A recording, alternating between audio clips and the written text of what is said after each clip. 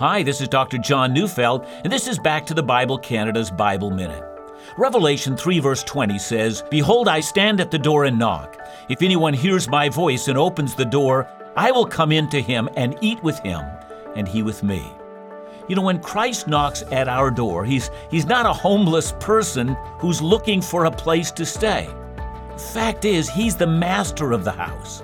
And when he knocks, he expects us, who are his servants, to respond to his knock. That's a call to repent. But here's the good news. The invitation to come and eat is an invitation to be reconciled to him. No matter how much we've sinned, he still invites us into a relationship of intimacy where we dine with him.